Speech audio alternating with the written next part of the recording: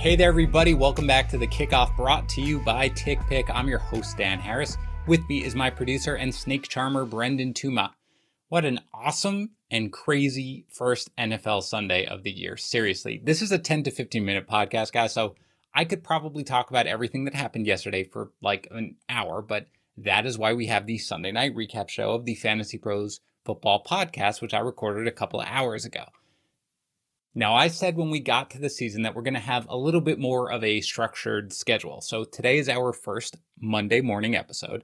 And so for that, we're going to take care of the injury and other news, of course, because there's a ton of that right at the top. And then we're going to go quickly through my 5 takeaways from yesterday. Now, tomorrow we will talk about waiver wire pickups to get you as ready as possible for that, because that's a big one. But today, hit the news, of course. And again, 5 takeaways from yesterday. Now, I will quickly remind you that we are giving away a signed Stefon Diggs helmet. All you have to do to be entered into the giveaway is to leave a review for the show on Apple Podcast or CastBox, and then go to fantasypros.com/kickoff. And if you are a subscriber to our YouTube channel, youtube.com/fantasypros, that gets you 3 extra entries. And look, a review just helps the show. It's just starting out, helps it grow a lot, so I'd really appreciate it. But again, Stefon Diggs signed helmet. Just leave the review. Go to fantasypros.com/kickoff. Now, before we get into the show, let's talk about TickPick and season ticket packages to your favorite team worth $3,000 and how TickPick is where you need to go when you are purchasing seats for any NFL game. TickPick is the original no-fee ticket site. They're teaming up with Zip, the buy now, pay later service provider, to give away 5 huge season ticket packages for the 2022 NFL season. Every month from now until February, they're going to do a drawing, and they're going to pick one lucky winner for 2022 season tickets to their favorite NFL team. Again, I mentioned it, each package valued at $3,000. You want to enter, go to tickpick.com/pros. That's TickPick/pros. All right, let's run through some of the bigger news items from Sunday. Jerry Jeudy suffered a high ankle sprain in the Broncos' win against the Giants. Now, the negative x-rays are obviously really good, but if you saw this happen live, you are not expecting Jeudy to be able to return anytime soon. It looked really, really terrible. He was carted off the field.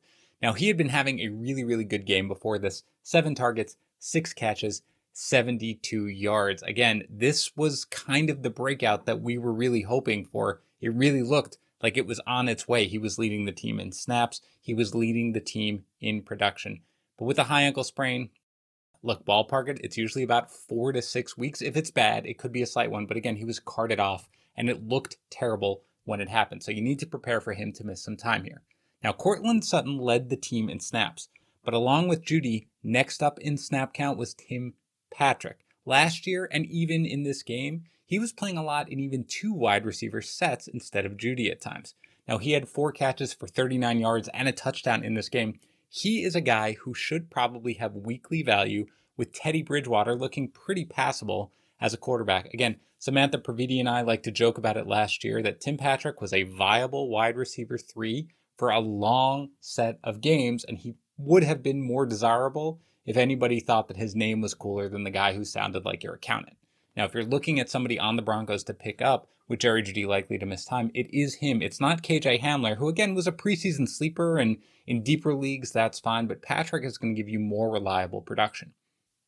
Now, Jeudy missing time also helps Noah Fant, who already had a good game here. 8 targets, 6 catches, 62 yards, showed no ill effects from whatever the vague leg injury he had, but Jeudy missing time should mean more targets for him.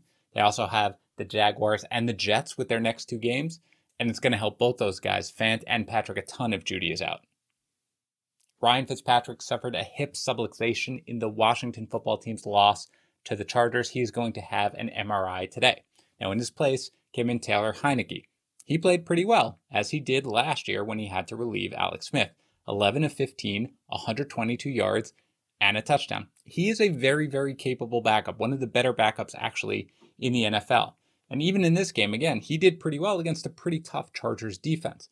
But this is going to be a downgrade with Fitzpatrick likely to be out a while. Again, we don't know the time frame yet. We are waiting for the MRI, but Dr. David Chow, who you know guests on the Fantasy Pros Football Podcast, he tweeted out that it is highly unlikely that we will see him back in September. So let's prepare at least for a few week absence. Now, that is a downgrade to the Washington passing game. It's not crazy. Again, Heinicke is very, very capable. But the thing about Fitzpatrick is he's got the YOLO sort of outlook when he's in the game. He's not going to worry about if you're covered. He's not going to worry about if something might be a crazy decision. He's just going to throw, and he was going to pepper Terry McLaurin with non-stop targets. So this is not the way it's going to be at this point. Now, I'm not dropping any of these guys massively. I love Logan Thomas, who also caught a touchdown in this game against the Chargers, but it is something where I think all of the Washington pass catchers, you have to lower them a little bit in your rest of season rankings. Odell Beckham Jr. wasn't active. This was unfortunate because it was a late game, and there was an earlier report in the week that there was all systems go. Then this morning he was likely to play, but they needed to see him warm up, and then boom, he wasn't active. All this is to say that he's clearly still recovering from his offseason surgery, and even if he plays next week against the Texans, great matchup of course, you can't expect him to be 100%. Now, someone I would look at on the Browns is Anthony Schwartz, the Browns' third-round pick from this past year. He did not play as many snaps as Landry or Donovan Peoples-Jones, but he saw enough work, and he played ahead of Rashard Higgins, a little surprising here, who was barely active at all. Schwartz saw 5 targets, caught 3 of them for 69 yards, almost had another one, which would have made it a big game. Now, if Beckham is going to be limited or even out going forward, Schwartz is a guy, again, drafted by this regime who could make an impact. And again, they have the Texans next week, so he's a guy on your waiver wire you'll probably want to look at. Raheem Mostert injured his knee after 2 carries for 20 yards. We don't know the severity of this, but obviously the other big part of this was that Trey Sermon was inactive for maddening reasons. I will talk about that in my 5 biggest takeaways in just a minute. Even if Mostert is okay, this is a reminder that his health record is not pristine, and you have to guard against this. We have no idea what's going on right now with Trey Sermon and necessarily why he wasn't active. So obviously you want to look at Elijah Mitchell, who had a huge day, but either way, you're going to want to make sure that if you roster Mostert, you have a ton of running back depth, because even, again, if he's healthy after this, it's unlikely he's going to make it through the rest of the season unscathed. Zach Moss was inactive for the Bills game against the Steelers. This was a coach's decision. We had 0 heads up on this. It just randomly came across. Devin Singletary was the only healthy back. Even he left a little bit in the game because of a shoulder injury. He did come back 11 for 72 on the ground, 5 targets, 3 catches for 8 yards through the air. So if Moss is phased out or completely disregarded at this point, again, we have no idea what this was. Maybe he was late to a practice. I doubt it's like he's not going to play for the rest of the season. But if that were to happen, Singletary would essentially make an RB2 at this point. He is going to get the vast majority of the work. Again, I do expect this to be more of a one-off, but if Moss is really somehow phased out of this whole thing, Singletary probably makes an RB2 going forward, because I don't expect Matt Breida to take the same amount of work away. Jason Verrett of the 49ers likely tore his ACL. It's not an exact causation, but you did see, of course, the Lions go a little bit crazy, especially after Verrett came out of the game. This is a big blow to the San Francisco 49ers defense. Again, it's not something that's going to be crazy impactful necessarily in terms of your fantasy impact, but it's something you're going to want to consider every time one of your pass catchers plays against the 49ers. Finally, Josh Jacobs has been downgraded to questionable for today's game. He has an illness, apparently. We don't know anything about this. We don't know if it's COVID related at all as I record this. But of course, Kenyon Drake, if you roster him, he may be somebody who may factor in heavily tomorrow. So make sure you monitor this. All right, my 5 biggest takeaways from yesterday. Number 1, we undervalued all the Eagles. This was a soft matchup with the Falcons. I understand that. But Jalen Hurts, 27 of 35 for 264 yards through the air with 3 passing touchdowns. And he added 7 carries for 62 yards on the ground. Think about that. We didn't even think about his carries. He didn't even need the carries. He didn't need the rushing production. And yet he had a huge day with 7 for 62 on the ground. That's a monstrous rushing day for a quarterback. And it's a complete afterthought. That was why I liked him coming into the year, because that provided such a high floor. The game plan around, you watch this game, the RPOs that they had, he's going to have a monster season. I don't care about the matchup. This is something that's great. And it's going to filter down through the rest of the players. Miles Sanders, 15 for 74 on the ground, 4 catches for 39 yards. Again, you saw lanes opened up. I realize the soft matchup, but still, one of the reasons why there were these lanes is because of Hurts' rushing ability. That's what it does. So Sanders can succeed even if he's not going to be the bell cow back. And again, Kenneth Gainwell scored the touchdown and had 9 carries. Doesn't matter. This is a good thing for Sanders. Devontae Smith, by the way, looked fantastic, led the team in targets, tied for the lead in catches with 71 yards, and a touchdown. I said coming into this week, I wanted to see this before I trusted Devontae Smith. I saw it. Smith looked great. Hurts looked great. I am trusting him. Jalen Reagor is a deep sleeper who you can consider, catching all 6 of his targets for 49 yards and a touchdown. He dominated the snaps as the wide receiver too. And Dallas Goedert, 5 targets, 4 catches, 42 yards, and a touchdown. It's not all perfect. He was basically in on half of the pass plays. Zach Ertz played a lot too, and Ertz actually missed time a little bit with an injury in this game. So Goedert is not going to be what we thought he could have been when we thought Zach Ertz was going to be traded. But he is, I think, going to be the optimal version of what we thought he could be with Ertz on the roster. Again, Atlanta next week. Got a much tougher matchup against San Francisco, although again, we saw the loss of Verrett that is going to factor in.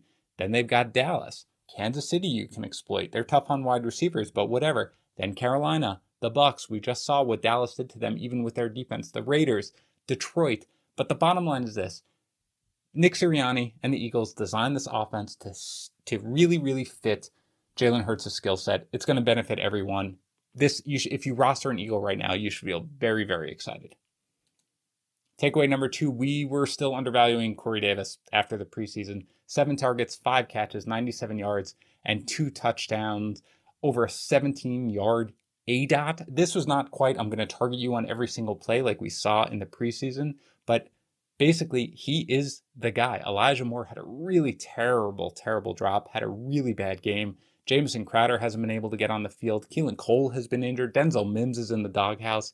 Zach Wilson looked good in this game despite the fact that he was under duress the entire time. The Jets' offensive line is an absolute mess, but they're going to be playing from behind. Their defense is not good. They had more injuries yesterday in this game, and really Zach Wilson has nowhere else to go if he wants to succeed.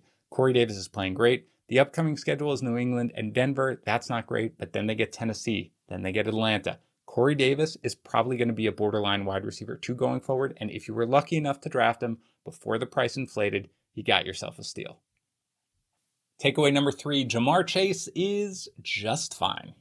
Now, T. Higgins left this game briefly with an injury, but Chase played the most snaps of any Cincinnati wide receiver, 62 snaps out of 69 plays. And he had a great game, 7 targets, 5 catches, 101 yards, and the touchdown, which was a 50-yard touchdown. Now, Pat mentioned it on our Sunday night recap show. He made a great play over the middle, and this is where you want to go back and you actually want to watch it, and then you want to watch an almost identical play in the preseason, and you want to see the difference in the way Chase attacked it. In the play in the preseason, he was a little scared. The alligator arms, he didn't have the confidence. In this one, he just went and got it. Whether it was just that he needed to feel more comfortable, whether it was the adrenaline of being in a real NFL game, whatever it was, he looked absolutely strong and absolutely confident. Chase is a guy who I had few long-term concerns about. I just thought it would take him a while after missing some time last year. He didn't play football at all. You figured it would take him most of the season to get right.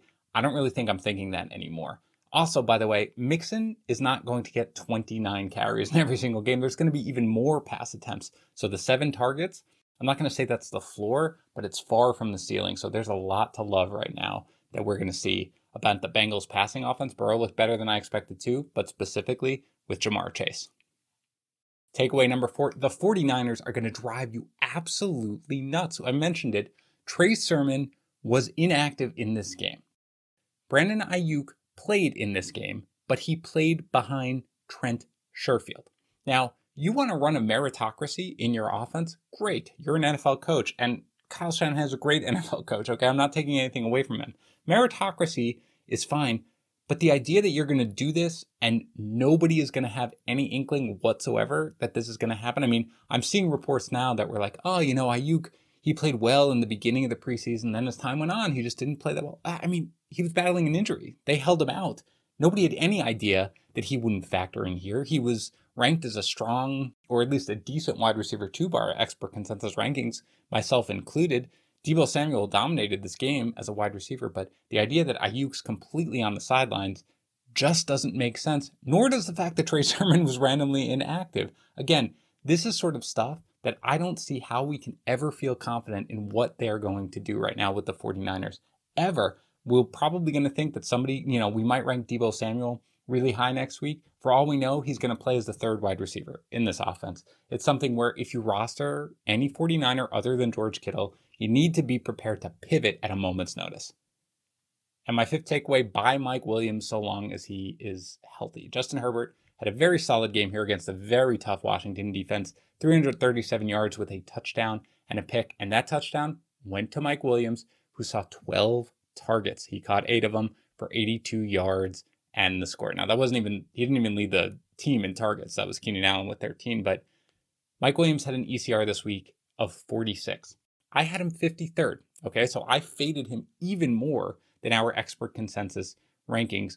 And I feel like we kind of forget how elite of a talent he is because he has had such a checkered injury history. And in this game, the Washington football team is a very, very good defense. So it wasn't like we were attacking them necessarily. But think about this. 12 targets and 8 catches for 82 yards in a day where Washington really was not putting up points. Okay, it's not as if the Chargers needed to throw a ton and try to keep up. This is just what their offense is.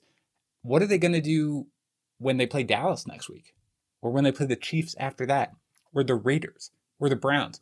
Don't you think that there's just going to be an increased passing volume, increased targets for both Williams and Keenan Allen? Hopefully Austin Eckler, who got 0, but we can talk about that in another show. There's going to be a lot of passing. There's going to be a lot of targets. So long as Mike Williams is healthy, he needs to be in your starting lineup in almost every single format. And that's going to do it for today's show. Don't forget to go to tickpick.com/pros, where TickPick and Zip have teamed up to give away 5 season ticket NFL packages for the 2022 NFL season. That's tickpick.com/pros. As usual, I will talk to you again tomorrow morning.